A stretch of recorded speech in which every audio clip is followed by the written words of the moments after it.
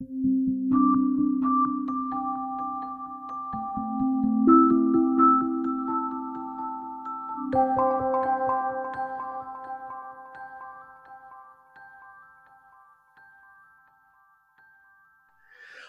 and welcome to The Soul of Business with Blaine Bartlett. I am your host, Blaine Bartlett, and this is the Soul of Business podcast. I've got a fascinating guest to join us today, and it's actually, full disclosure, somebody I've known for a number of years. And I'll give you a little bit more backstory on that in just a minute. But just to set the stage here, as I do typically on every episode here, my perspective on business is that business is the most pervasive force on the planet. It touches literally everything that we encounter. There's nothing that escapes the touch of business. In that context, I think that business has a very instrumental role in assessing and impacting the quality of life on this planet, not just for humans, but for all life on the planet. And that's an interesting way of kind of positioning some things, because when you start looking at it from that perspective, what comes into relief is an understanding that everything is connected. There is nothing that is disconnected from anything else on this planet, even though we may be remotely removed geographically, there is still connection. And this is where the idea of the soul of business comes into play. The soul of anything has to do with a fundamental connection to life.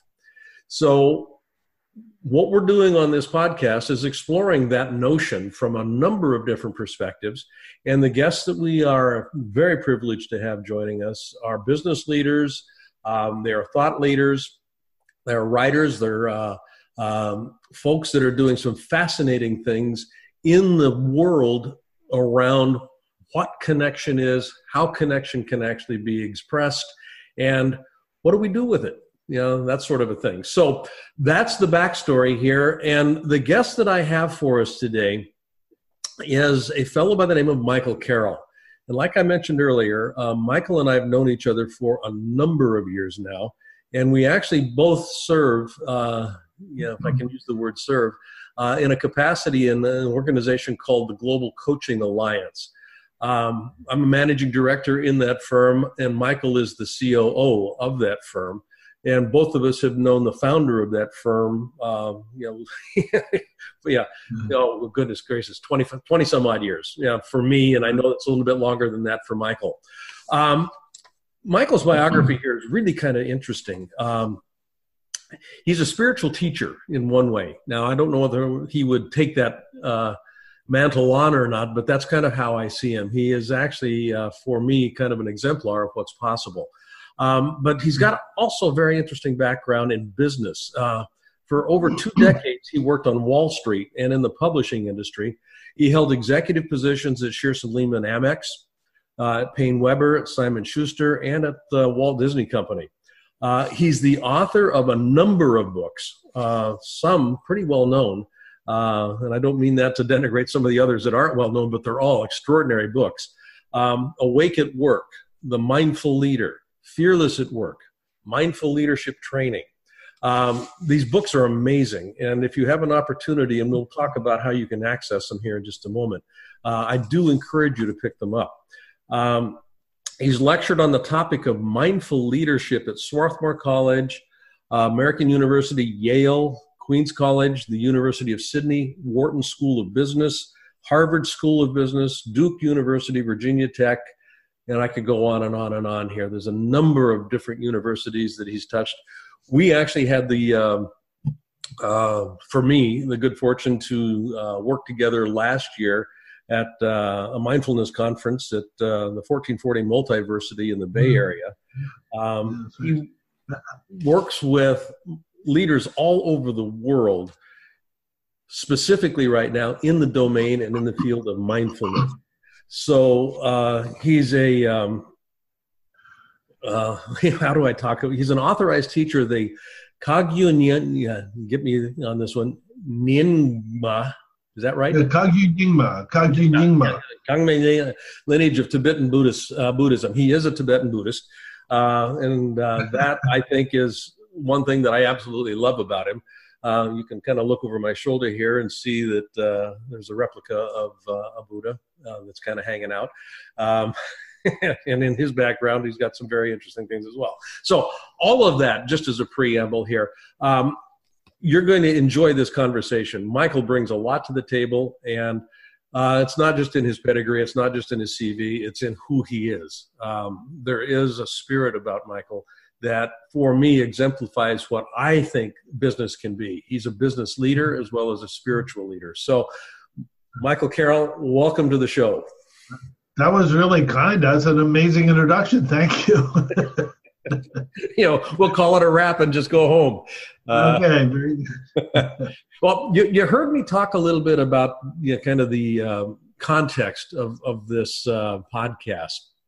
Business being, the most pervasive, most influential force, literally, on the planet.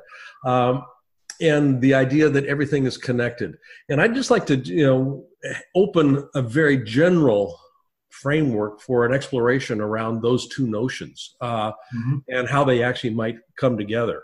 So I'll just kind of, stop my yammering and ask you to just comment on what you think is relatively important around either one of those two tenets or both of them. Well, there's a lot of threads in that, right? I mean, it's a beautiful fabric, the notion that we're all connected, obviously. And the fact that business, with big quotation marks, is such a profoundly wide, influential set of dynamics in enterprises and training that really shapes modern society. I think there's a very large topics and there's many threads. I would accent this one that came to mind, which is kind of core to the work that I do, is how do we as individuals show up at work?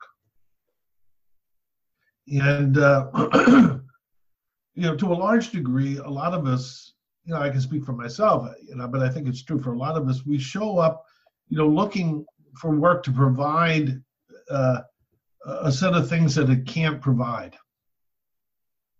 For example, security.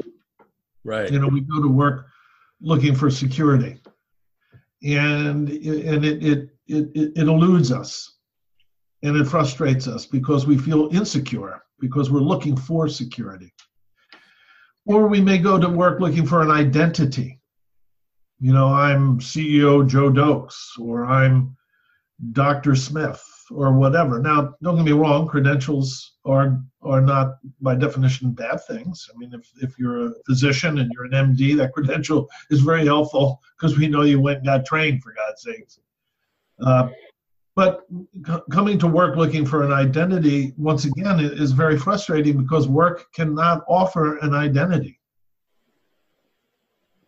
But, I could go on here about our misunderstandings of what our work, whether you're a truck driver or a nurse or a teacher or an artist or a CEO, it doesn't matter. We all come to work looking for something. And what I suggest in my work is, when we really boil it down, what work offers is an opportunity to contribute to our world. Mm-hmm. It's just that simple. Yeah. We can contribute. And I think that takes courage, but it's also a lot of fun. Yeah. We all want to contribute. We all want to bounce our ball. We all want to contribute. That you take that from the individual. I want to feel as if what I'm doing matters. So I come to work and am I contributing to something that is significant and meaningful? The idea, that begins to define what's the purpose of business in a different way. The purpose of business, from my perspective, is not to make a profit. Now, profit's necessary in order for the business to stay viable. But if the purpose of business is seen as enhancing and ennobling the quality of life on the planet, that gives a very different flavor to how I do what I do as a business owner and as a business enterprise itself.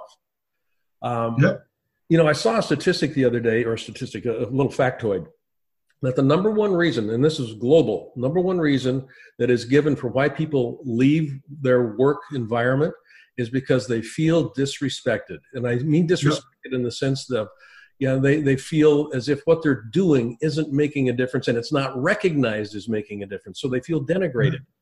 They feel left out. Yep. And if you look at the Gallup data, again, I mean, for 20 some odd years, the needle hasn't moved on this. 87% of the workforce is disengaged globally. Yeah. And $42 billion a year is spent on leadership development with the intent of improving that engagement score. And it hasn't moved in 20 some odd years. Yep. So we're missing the boat in some ways, and I think partly what you're speaking to is the reason we're missing that boat and where the boat is getting missed. Yeah, I mean, even just to put a little finer point, not a finer point, but another finer point on that is, what is it? Something 1 out of 20 American workers report that they have been demeaned within the past 24 hours in the workplace. Yeah. That speaks to a level of toxicity. Yep. That work way too often is an unhealthy place to go. I mean, it's amazing because it's really where we want to express ourselves. So I look at this whole thing of disengagement, toxicity, trying to find meaning and not finding it, feeling disenfranchised or disengaged as fundamentally a spiritual issue. Right. It's not a psychological, it has psychological elements, it has emotional elements, it has commerce elements, it has human elements, but fundamentally it gets resolved at the spiritual level. Yep. One of the reasons I wrote the book, Compassionate Capitalism, A Journey to the Soul of Business, was specifically to address the toxicity that you were just addressing that I've experienced for 35 plus 40 years in my business practice. But I'm also right now writing a new book called Business as a Spiritual Discipline. Oh, I'm interested. Yeah. So that notion that I can come to work and treat my employment as a spiritual practice. I can actually have the business itself be a place of spiritual development. Yep. That's an interesting notion. And it started to create some interesting questions for me. Number one being just how accounting is done. We look at employees as a cost to the business. We've got a cost. And then when there's a downturn in the economy or whatnot, we start looking at how can we cut costs. If I'm looking at this from a spiritual perspective, my people are not a fixed cost. My people become a fixed investment. Mm-hmm. Mm-hmm. So I'm not going to reduce a fixed investment nearly as quickly as I'm going to reduce a fixed cost. Yeah. Well, I hear you on that, and I would tend to agree that having laid off thousands of people in my life, I'm sure you laid off I've laid them off too. Yeah, that's that.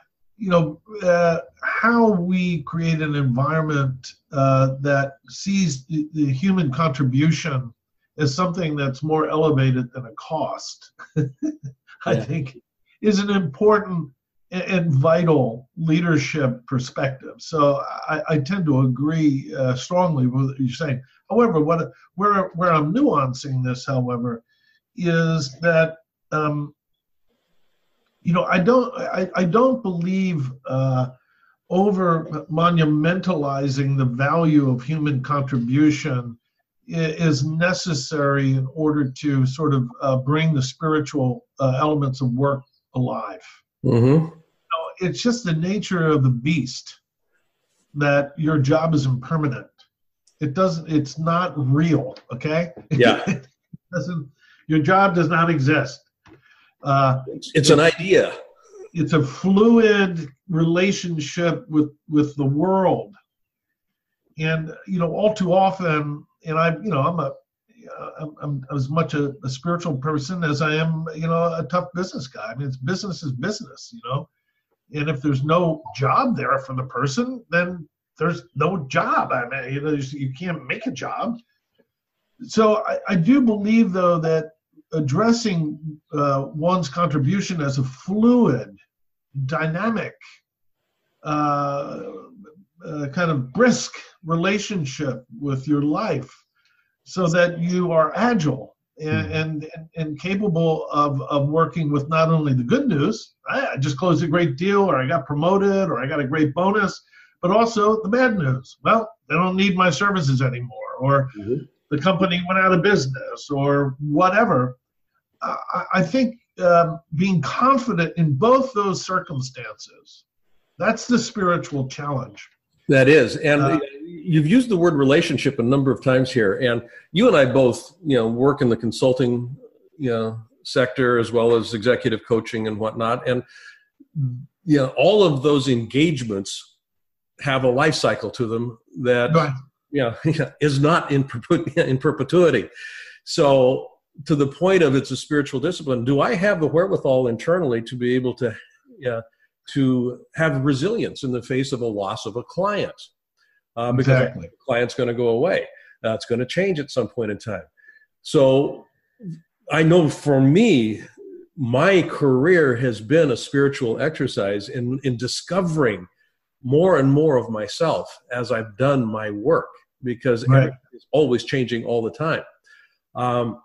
As a matter of fact, when I started looking at this notion of a business being a spiritual discipline, you look at it through the Trinity perspective. Relation. If I look at the Father, the Son, the Holy Ghost, there's the ideation, there's the Spirit that kind of gave birth to the business, the mission, if you will. Then it takes form. The Father, the Son, it takes form. It's got a physical aspect to it. But then this Holy Spirit piece is the relationship between the form and the idea. So there's this interesting troika, this interesting trinity. And what we tend not to pay attention to in business, I think, is that Holy Spirit dynamic, which is the relationship between the ideation, the idea of the organization, or the idea of my employment, and the form that it takes. And the relationship is always going to be changing. Yeah. In Buddhist thinking, the model is very similar to the Trinity. Not similar, but at least there's some parallels. Is heaven, earth, and man.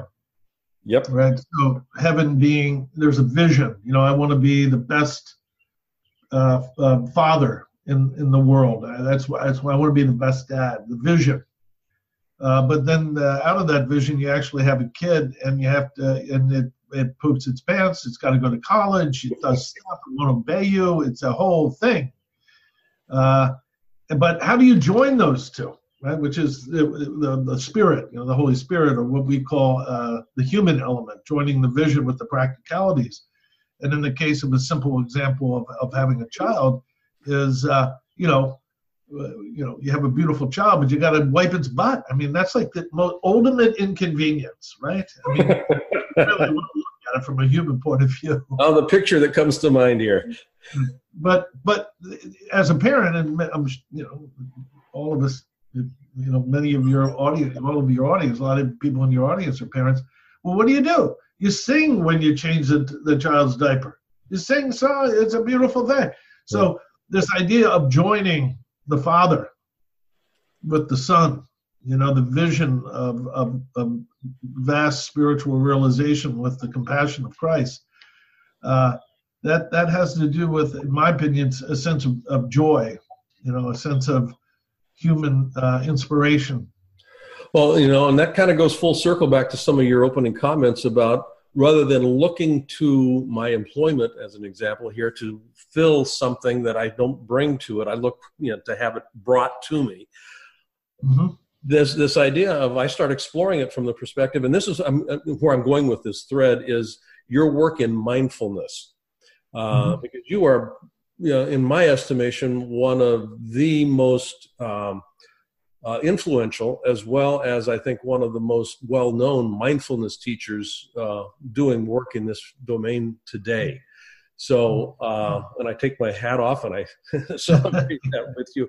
But I'd be interested to know how you would see the mindfulness practice or the mindfulness conversation playing itself out in the context of what we've been talking about here right now.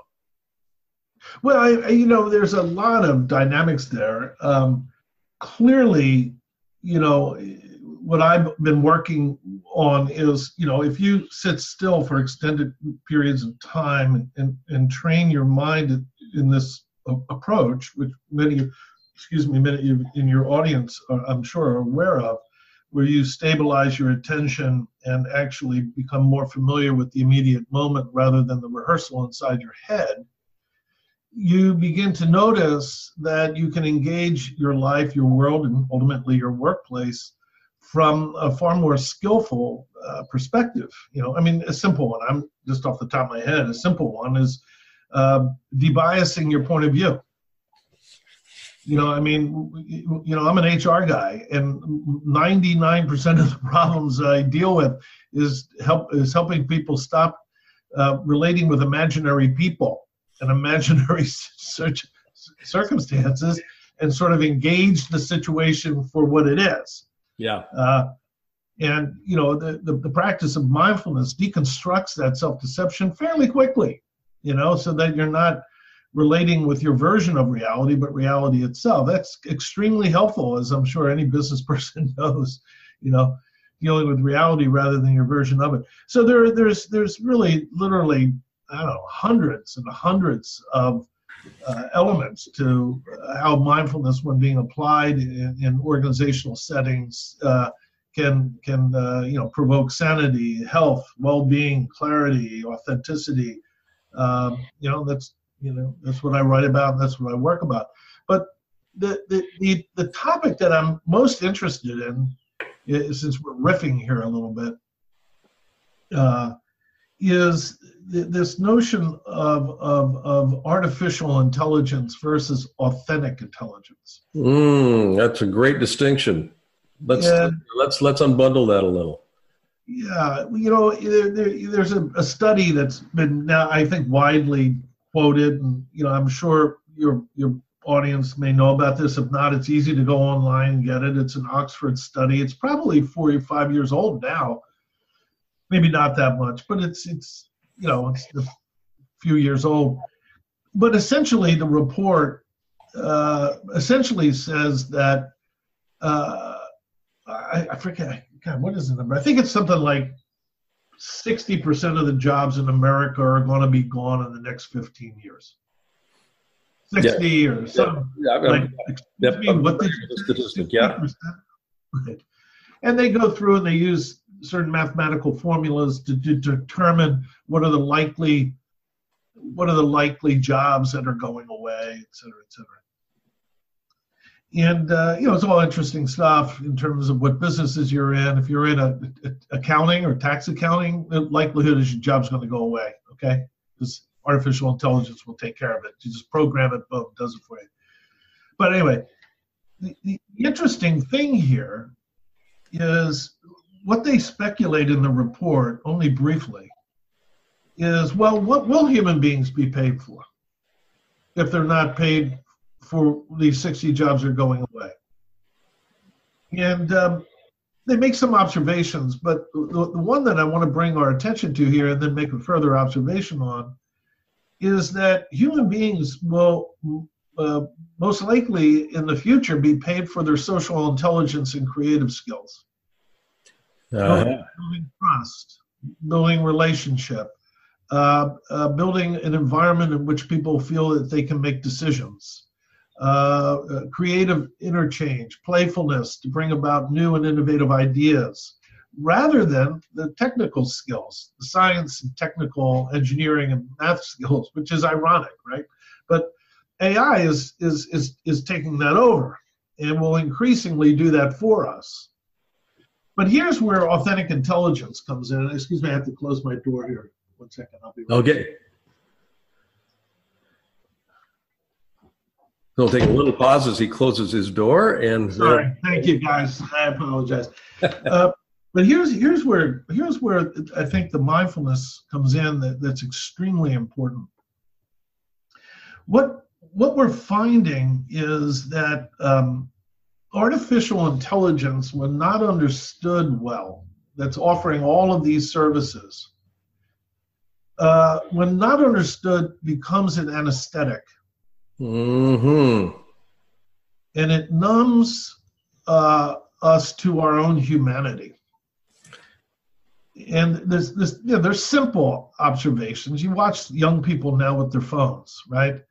Their social engagement with their friends is a digital relationship. You know, as a matter of fact, just to pick up on that, I saw something on the Newswire yesterday on one of my news feeds that dating for particularly Gen X, early 20s, they're dating with people that they've never met. Yep. When it's kind of like, wait, how do you date with somebody you've never met? Yep. And they're carrying on long-term quote unquote relationships with people they've never physically had an interaction with. And they're calling it dating. Yep. In Japan, they actually have an emerging culture where the actual sexual fulfillment of that relationship is done through devices. Yep. So you see where this is going, right? Yeah. And we can go on with the numbing element of this. And not apparently, I think the prototypes are there, is, very soon our internal world will not be distinguishable, or at least will be blending with our external phenomenological experience. So that when you go to a store or a mall or a social setting, you're going to be actually digitally engaged and enhanced so that you can really distinguish between your internal and external experience. And all of this is basically a numbing of our humanity. Yeah. Whether it's relationship, whether it's social engagement, whether it's just simply engaging, a pen, you know what I mean? The pen's going to be talking to you and the whole thing. Well, now, hold on, let me just make this last point. I apologize. Yeah. The point here is that fundamentally, there's no problem with all of this artificiality. There's no problem with it at all, unless you don't know it's artificial. That was the point I was going to make. You misunderstand it as real, and that's where the mindfulness comes in. Is that mindfulness, awareness, meditation is all about becoming fully present as a physical body, alive as a human being, fully engaged with the immediacy of your world. When one actually has a groundedness in this authenticity, what I call authentic intelligence, then the artificial intelligence no longer is an anesthesia. They become lenses through which we can view our world, and that we can help one another more, or be more skillful. Or a lot of this artificial intelligence is being used, for example, in the prevention of the slaughter of species that are at risk. Yes. Right. So there's ways to use this intelligence as long as we don't get numbed by it. But the only way we can do that is to train our minds not to take it as anesthesia. Exactly. And that numbing is the problem with change, as far as I can tell, is seldom with the change itself. It's the disruption to the relationships that change causes. And one of the major disruptions, to the point that you're making here, is our connection with objective reality, such that it is. We don't train ourselves. We don't train our people. We don't train our kids. We don't train our employees, to the point that you're making here about the engaging with the immediacy of my environment or my world. Where am I? And that's the whole idea of spirit. The soul of business is connection. Do we foster connection? When I was doing work with Nokia years ago, I ran their global leadership initiatives for about 12 years, a good chunk of that. And there was an internal joke, because the tagline of Nokia was connecting people. But the internal joke was disconnecting families, because the work pace was so intense that people were gone and families were disconnecting. We're connecting people, but we're disconnecting families. This is what I think we're doing, to the point that you're making here, about authentic intelligence versus artificial intelligence. What are we actually disconnecting from in our pursuit of technology? And I think disconnecting from spirit if we're not paying attention to it. Yeah, and I think you're spot on. The issue here, and this is where the subtlety comes in of the anesthesia, is the anesthesia gives you the impression that you're actually connecting more. Yeah. When in fact, you're connecting with your version of reality. And we all know what the algorithms are doing.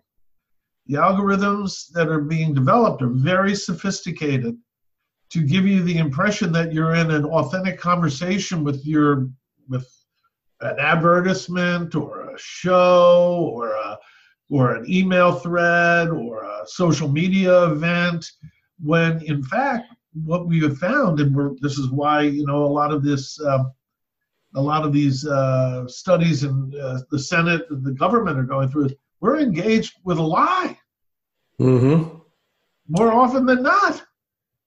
And it's being manipulated in very subtle ways, but it gives us the impression that we're having a full experience, whether it's, these sexual relationship, not sexual, but, these relationships over the internet and these emerging dynamics that give the mind and the brain the impression that we're having a full experience. But when it gets down to the heart of it, there's something empty, misplaced, loneliness is up at an alarming rate.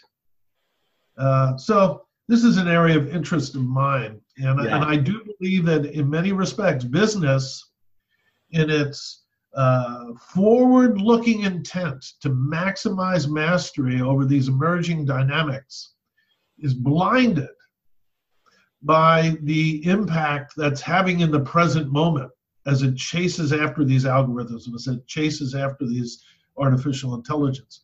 And that's why I think mindfulness meditation is not only catching on more, but it's actually becoming indispensable. I think, and that's the word I would use for it, indispensable. In order to maintain our sense of humanity, let alone our sense of connection, but our sense of humanity. We are not taught this as a byproduct of our education system generally. Right. So, paying attention to this, I think, is an absolutely crucial element of the future. How do we maintain connection? Not artificial connection, but authentic connection. And that's for me, the soul of business is about that. Authentically connected with the consequences of my work product, the consequences of my focus on algorithm, my consequence of how do I stay connected with that so that I can make generative choices, not choices that are only in service of the bottom line, but generative choices about the health and well-being of life. Yeah, right. And the thing that's you're having the generative impact on is happening right now. Right now, it is not a postponable event. Exactly. I'm glad we're in the boat together. I am too. And on that note, I think I'll bring this to a close. We're approaching our half-hour mark on this program. So my guest today has been Michael Carroll. And Michael, where can folks find out more about you and your work? Well, the easiest is to just go to my website, awakeatwork.net. And you can just press, if you want to talk to me, just press contact the author, and that's me. It just comes right to me. So I'm ready to chat. If you don't want to contact me, just read. It's fun.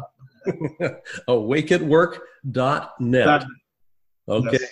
And again, he's got a number of books that I think you would be well served to pick up and explore, particularly given the last half of our conversation here, authentic intelligence as opposed to artificial intelligence, Awake at Work, The Mindful Leader, Fearless at Work, and his latest book is Mindful Leadership Training. My good friend, Michael Carroll, I appreciate your time today. Thank you so much.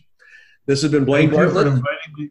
Oh, thank you. Absolutely. Thank you for saying yes. I look forward to getting you back on another conversation here. I'd love that. Perfect. Okay. And this is Blaine Bartlett, and I want to thank you for listening to The Soul of Business with Blaine Bartlett. Until next time.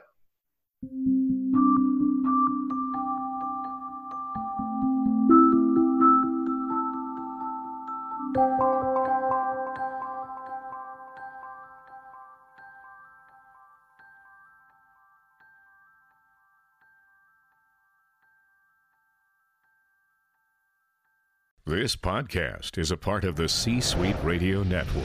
For more top business podcasts, visit c-suiteradio.com.